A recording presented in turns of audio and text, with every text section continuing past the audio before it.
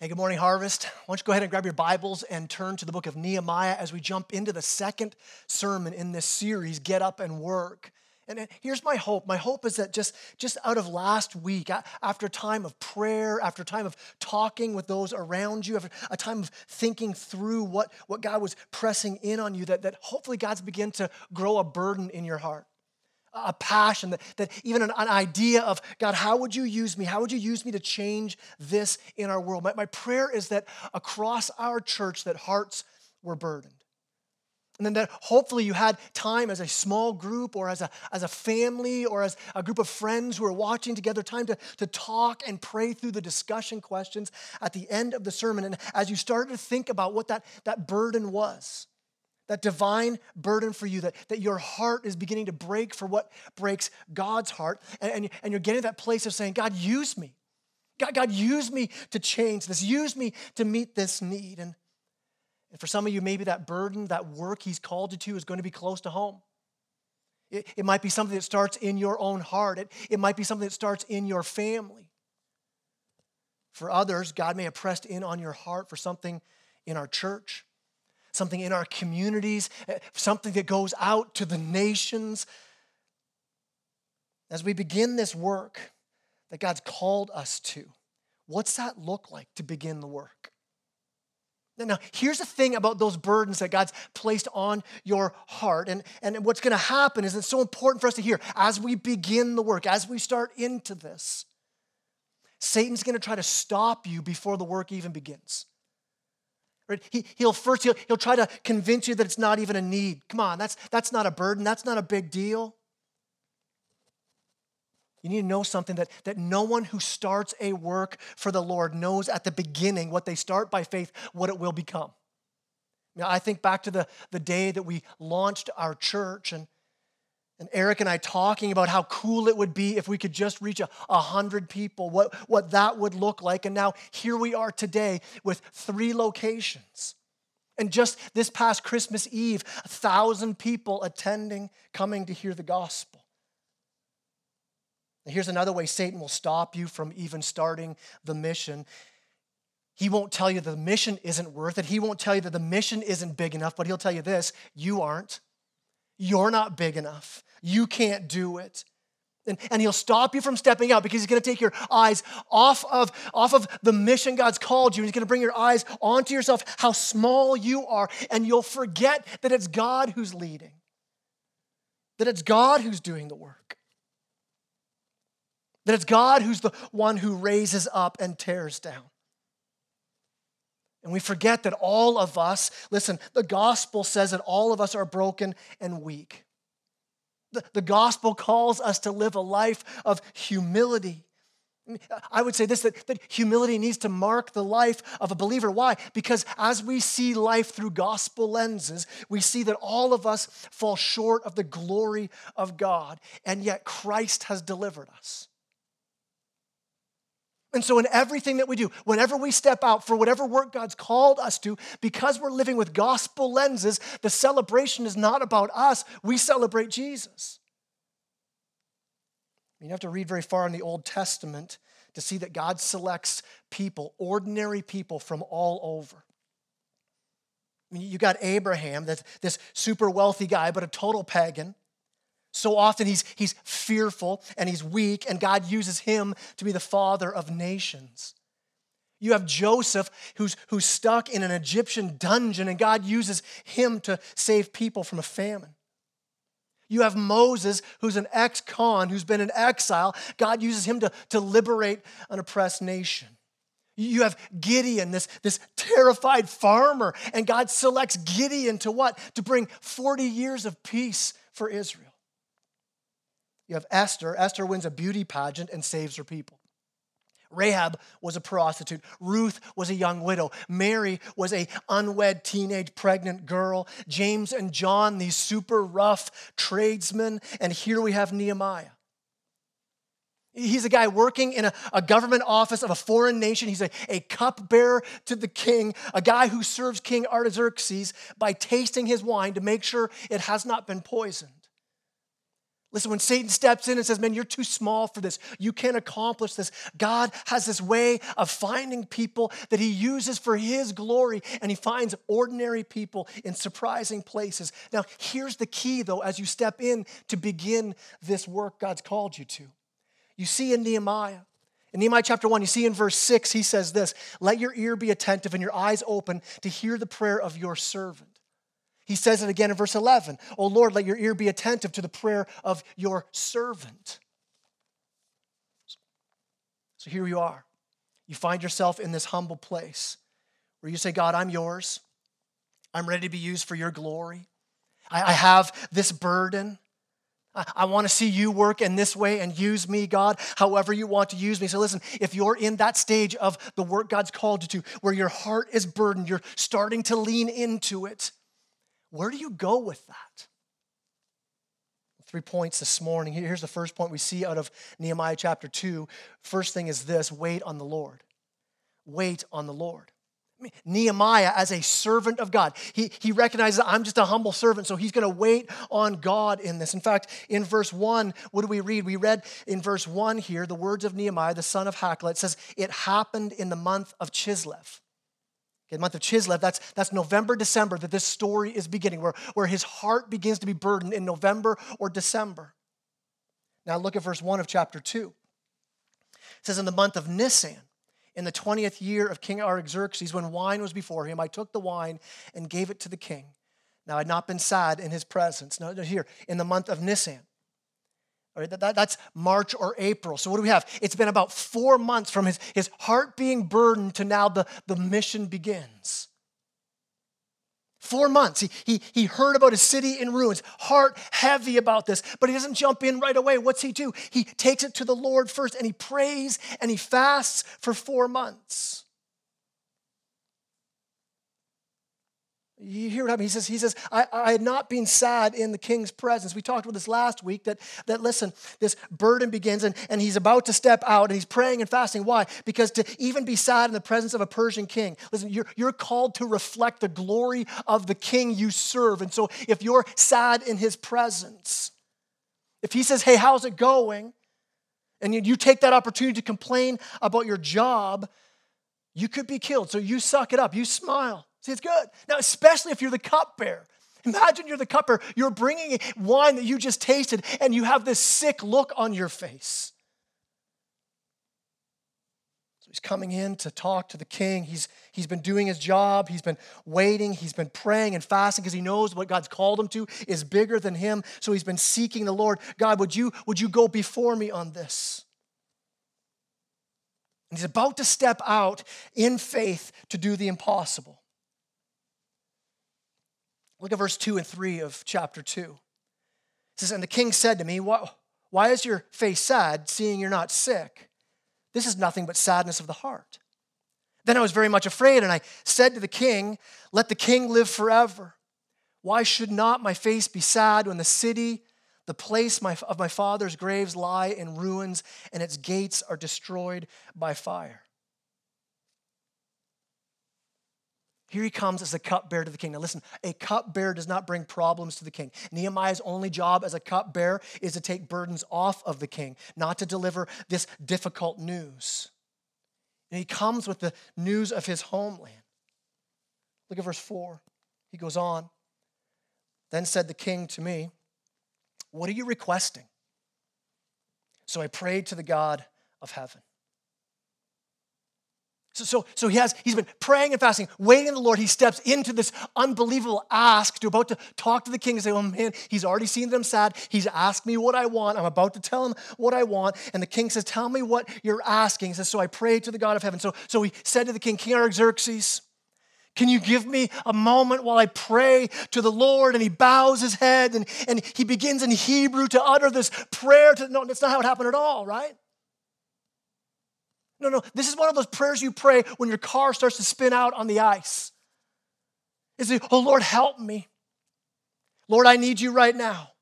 It's this quick, fired off prayer, but listen, he's been waiting on the Lord for 4 months. It comes from this lifestyle of prayer. Where Nehemiah for 4 months praying and fasting, long prayers, deep prayers. And so it's not just oh, Lord, I haven't prayed in a long time. I better throw this one out there because I'm in trouble. No, it's a conversation he's been having with the Lord, a relationship that he has with God. And in good, deep relationships, you have both long conversations and you have short conversations. So he would have had this long conversation with the Lord where he's pouring out deeply his heart to the Lord. He's digging into the word to hear God's heart. And also he has those short, quickly fired out prayers of conversation with the Lord. And the only reason Nehemiah in this moment had this instinct to pray in a critical time is because he had a life of prayer. It's because he was always praying. So Nehemiah fires off this prayer. Maybe it was only 2 words in his mind, help, Lord. And God heard his prayer and answered immediately. You see Nehemiah in that moment, he's living out Philippians 4. Right? In everything by prayer and supplication, make your requests known to God. In everything. Nehemiah doesn't even want to say a word unless it's God who's leading him. Constantly waiting on the Lord. And this is a hard thing. If you have a burden on your heart, this might be the hardest part of the journey for many of you. I mean, patience is not one of my strong points. Right, I've mentioned before, I love to play that game in the grocery line where you kind of judge what aisle you're going to go to. Or you're kind of going, which one's going to be the quickest way out of here, right? It's not always the shortest line, right? Because you have that guy there with a lot of stuff and you see his hands are full of coupons. Right? You're like, I'm not choosing that line. I'm going to go, and, right? You go to Tim Hortons, you play this game, you roll in and you look at the drive-through and you kind of look inside the windows, which is the quickest, right? And that, maybe not just me, my patience, it's my competitive nature as well because I'm always timing it. I'm like, am I going to get out of Tim Hortons before that last car that I saw goes through, right? But there's this difficulty of waiting that we have. And Nehemiah waits for 4 months. But listen, that waiting is not passive. When you're waiting on the Lord, let there be prayer. In the book of Acts, when Jesus told his disciples, he said, wait for the Holy Spirit to come upon you. What do? They spent 6 weeks in prayer. Waiting and praying, it's so good for our hearts, not just to wait, but to actively wait. And so Nehemiah is still doing his job as a cupbearer to the king. He's praying. And listen, when your heart is resting and trusting in the God of the universe, you'll be able to wait for the Lord. Now he's doing something else in the waiting. He's praying and he's fasting, but he's also planning. Again, it's not a passive 4 months. He's serving, he's praying, he's fasting, and he's planning. So let's not over-spiritualize everything. Yeah, it is a divine burden on your heart, but don't over-spiritualize as you begin the work. I was thinking about a young guy who came up to me after I was speaking at a retreat. And it was a bunch of young adults and a group of them, these guys and girls were heading out to go out to a coffee shop after the service. And he comes up and I'm like, hey, bro, don't you want to go with those people there? And I'm thinking, man, you're a single guy. Hanging out with single girls would be way better than talking to a preacher. And he says this, he gets very spiritual. He goes, no, I'm waiting on the Lord to bring me a wife. I'm like, you know what? It might be better to wait on the Lord where girls are, right? Like go do something about it too. Waiting is not passive, right? We pursue, we pray, we fast, we press in, we plan. You get to chapter 6 of Nehemiah, and you see the result of all the praying and planning. Here's a spoiler alert. The wall gets built. The wall gets built in 52 days. He prayed and fasted longer than it took them to build the wall. Wait on the Lord. The time in prayer has grown Nehemiah's faith, right? Because the king asked him, hey, what do you want? And here's Nehemiah, this cupbearer. You got to understand something. As a cupbearer, you have all the insider information about the king. And he's about to ask, hey, would you let me go build a rival city? It's why he said before he prays, he goes, I was very much afraid. Nehemiah knows if this is all on me, it's going to be a train wreck. He needs the Lord. So he waits and trusts the Lord. Now, out of that waiting, out of that faithful waiting and planning, he begins to step out into the work. He's been praying, he's been planning.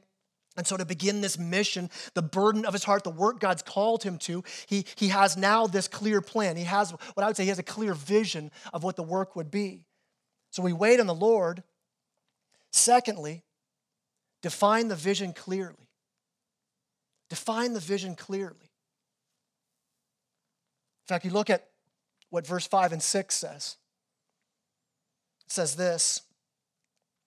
It says, and I said to the king, if it pleases the king, and if your servant has found favor in your sight, that you send me to Judah, to the city of my father's graves, that I may rebuild it.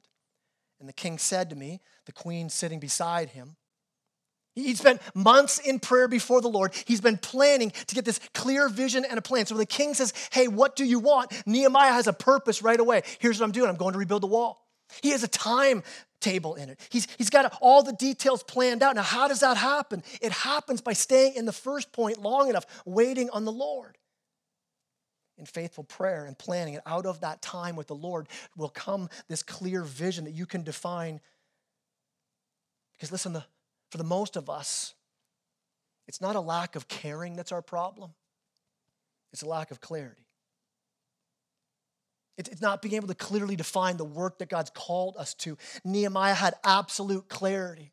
Send me to Judah so I can rebuild the walls. And the king asks, what do you want?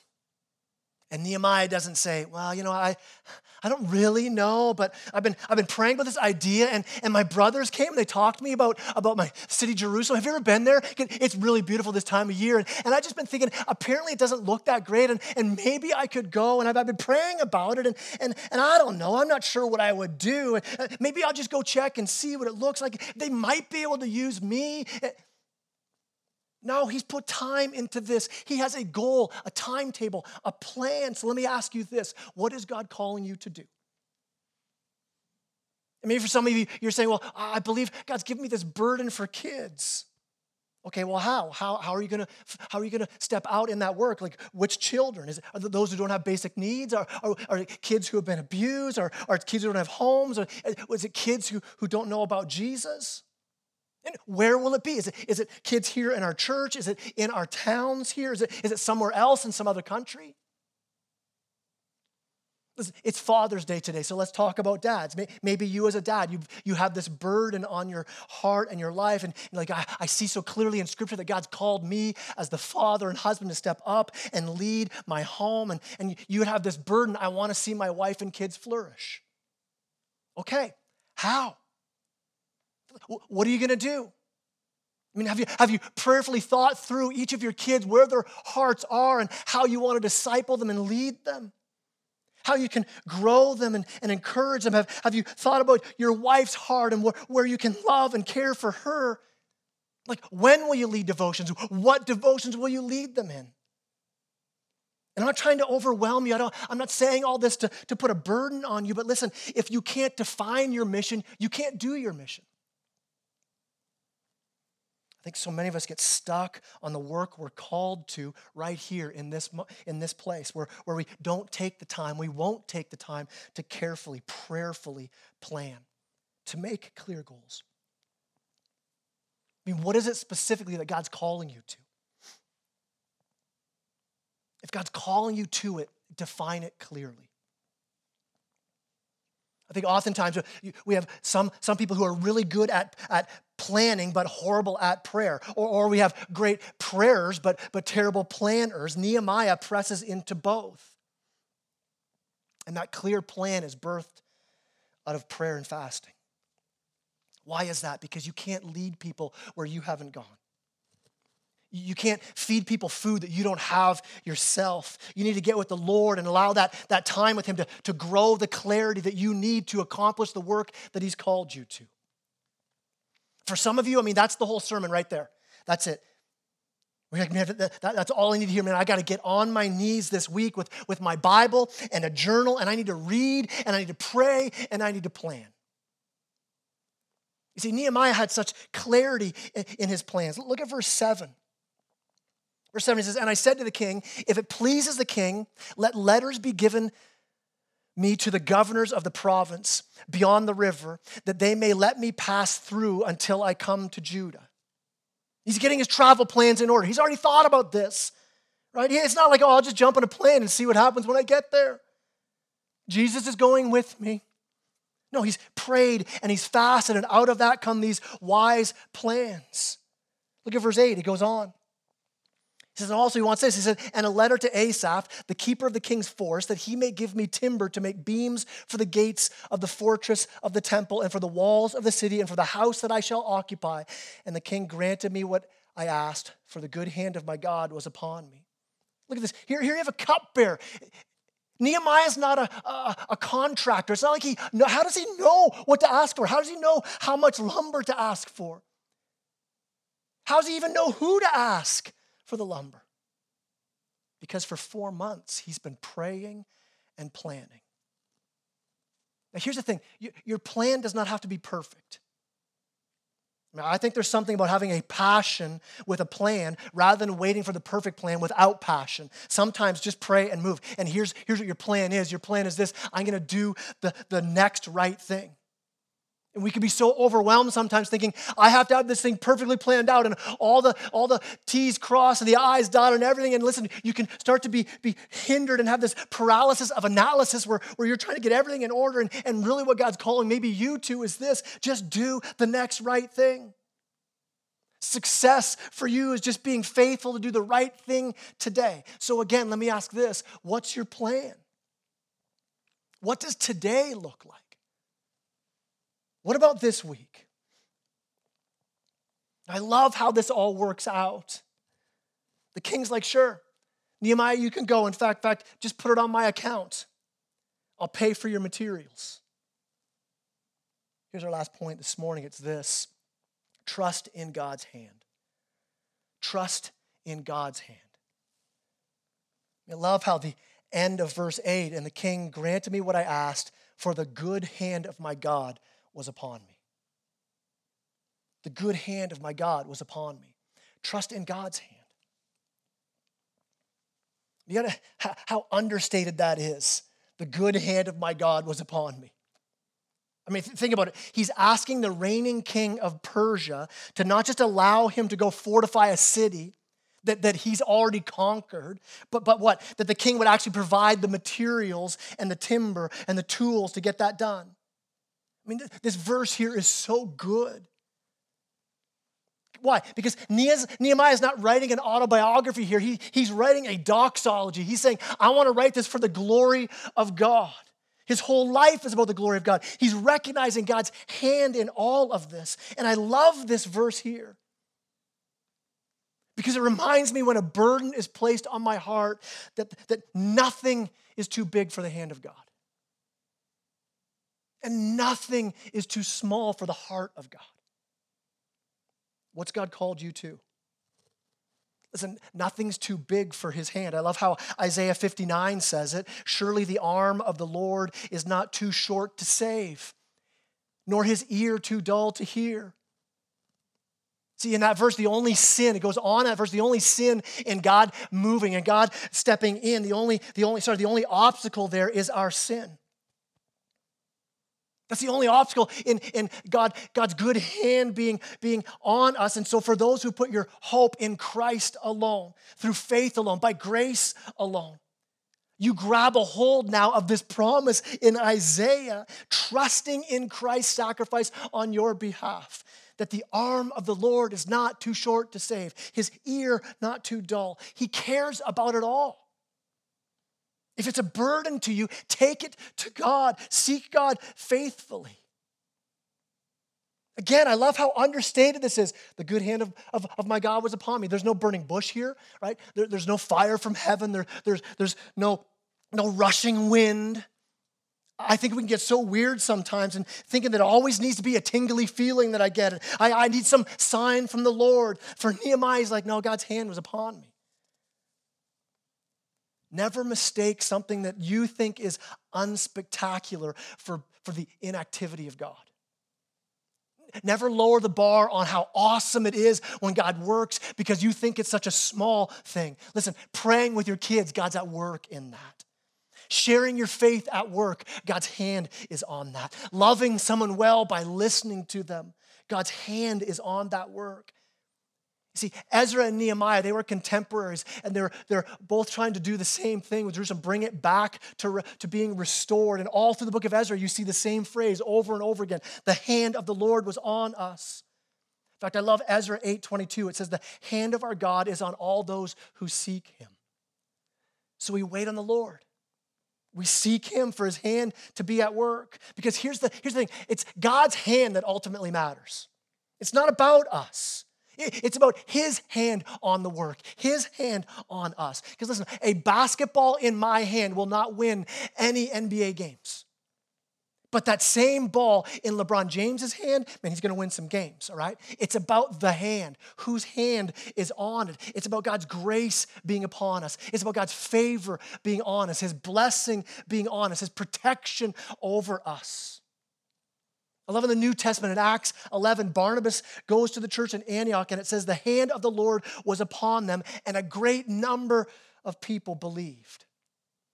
The difference was the hand of God. What's that mean for us? In 1 Peter says this, it says, humble yourself under the mighty hand of God, and in due time he will lift you up. So what do?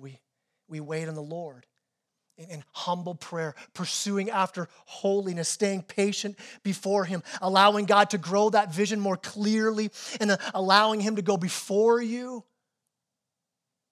And what you see in the book of Nehemiah is this devoted guy who's studying, seeking, praying, trusting God's hand on him, and that makes all the difference. See, the rest of chapter 2, Nehemiah goes on this reconnaissance mission. Right? He rides into Jerusalem on a colt, and he looks around for the work to be done. And then you hit chapter 3, and you read all the names of these people who are going to do the work with him. He's rounding up, and he's bringing this passion of what God's called him to do. He said, you guys come help me. Now, when you read the list, he's not rallying SEAL Team 6, all right? In fact, you read this, and he says, and this guy was a goldsmith, and this guy was a perfumer. I'm picturing Pastor Matt being asked to put on a tool belt, all right? These are just ordinary people, but listen, we all have a role to play in the work that God's called us to. Look what he says to this group. He gathers them together. And he says this, then I said to them, you see the trouble we're in, how Jerusalem lies in ruins with its gates burned. Come, let us build the wall of Jerusalem that we may no longer suffer derision. Verse 18, and I told them of the hand of my God that had been upon me for good, and also the words that the king had spoken to me. And they said, let us rise up and build. So they strengthened their hands for the good work. So you begin to pray and plan and trust the Lord. Know this, the Lord goes with you. The Lord will work through you. But listen, the Lord will not do the work for you. They say, let us rise up and build. So what do? You press into your life with Christ. You press into your marriage. You press into your family. You press into the work, the mission that God's called you to. And listen, the church will come alongside you. Your small group will come alongside you. But you need to rise up and do the work. Again, the Lord will go with you. The Lord will work through you, but he won't work for you. You see in these verses Nehemiah's burden, you see his plan, you see his trust in the Lord. And he needs to trust the Lord because the work is big that God's called him to. The opposition is strong. You're going to see a couple of guys in chapter 2 that are introduced. We're going to see them throughout the book. These guys, Sanballat and Tobias. I mean, even the name, you just hear Sanballat and you know this guy's a doughhead. Sanballat is going to step in here, right? And what are they doing? They're mocking the work. They're opposing the work. They're trying to upend the work. But Nehemiah rests in the Lord. These guys stand up and try to stop the work. And look what Nehemiah says in verse 20. We then replied to them, the God of heaven will make us prosper, and we, his servants, will arise and build. But you have no portion or right or claim in Jerusalem. He stays focused on God. He says, you guys can complain, but don't worry. God's the one doing the work. And if you're not going to rise up and build with us, you have no portion in this. We'll get the blessing. We'll go follow God. We'll work for him to see the work accomplished. Listen, we can step out and we can trust God fully in the work. Why would I say that with such confidence? Because a better Nehemiah did an even greater work. A better Nehemiah also rode into Jerusalem on a colt. He was the servant of all servants, Jesus Christ. And as important as Nehemiah's work was in Jerusalem, it pales in comparison to the work of Jesus Christ. Jesus didn't build a wall. Jesus laid down his life and rose again to tear down the wall of hostility between us and a holy God. And then he did build, but not with stones. Jesus was building the church, and he faced mockery, he faced opposition, but he finished the good work. Why? So that the good hand of God is now upon us. That in Jesus Christ, you now have the hand of favor and protection of God. That if you're in Christ now, you're safe in Christ. You have every spiritual blessing in the heavenly places in Christ. So we can look to Nehemiah as a great example of a servant used by God to accomplish the work of God, but we also look to Jesus and we see his power worked out in us. That Christ goes before us, and we trust in him. In fact, let's go to Christ right now. Let me pray. Lord God of heaven, we love you. We thank you for the instruction of your word. Thank you for such a super practical section of this book, of this whole book being so practical, but God, also the encouragement of knowing that your hand of blessing is on us. And so we want to live a life that testifies to your greatness and your glory. Live a life that shows your grace. Because we know that it's in you, Lord Jesus, that grace has been given to us. And so today, this week, as we go about what you've called us to, God, we want to humble ourselves under your mighty hand, knowing that you will lift us up. And we pray that you'd strengthen our hands to do the good work, a work that brings you glory. A work that would bless our families, a work that would bless this church, a work that would bless our communities, a work that would bless the nations. And we pray this in the powerful name of Jesus Christ. Amen.